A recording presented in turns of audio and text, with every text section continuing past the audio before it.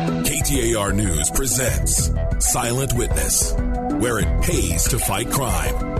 Here's Jamie West. Two different parking lot armed robberies and two very distinctive suspect descriptions. First, we head to the Metro Center area and the parking lot of First Pawn, Monday afternoon, January 6th, 2016. Our suspect's a white male about 35 years old. What's distinctive about him is he appears to have several tattoos. A swastika on the back of his head, flames around his neck, and an SS on the right side of his cheek. Phoenix Police Sergeant Jamie Rothschild says he pretended to have a gun under his jacket and robbed a 19-year-old man of his laptop. We have video of the suspect because he walked into a pawn shop. However, the robbery occurred in the parking lot. The pawn shop surveillance pics are crystal clear. Our next crime happened outside the IHOP on 44th Street, south of Thomas, about 4:30 early Sunday morning, December 4th, 2016. Two suspects walk into the IHOP. One's a Hispanic male and one's a white male. And what really should have drawn people's attention to the white male is he's wearing a ballistic vest. It's a bulletproof vest.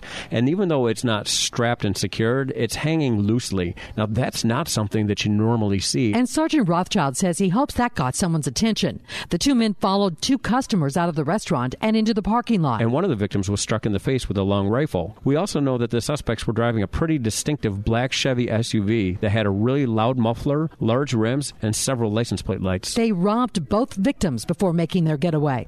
Find the links with pictures and more details about these cases at KTAR.com.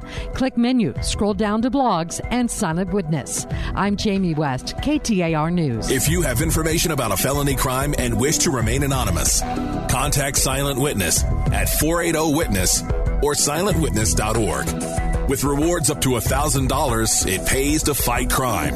Call 480-WITNESS, 480-WITNESS, or silentwitness.org.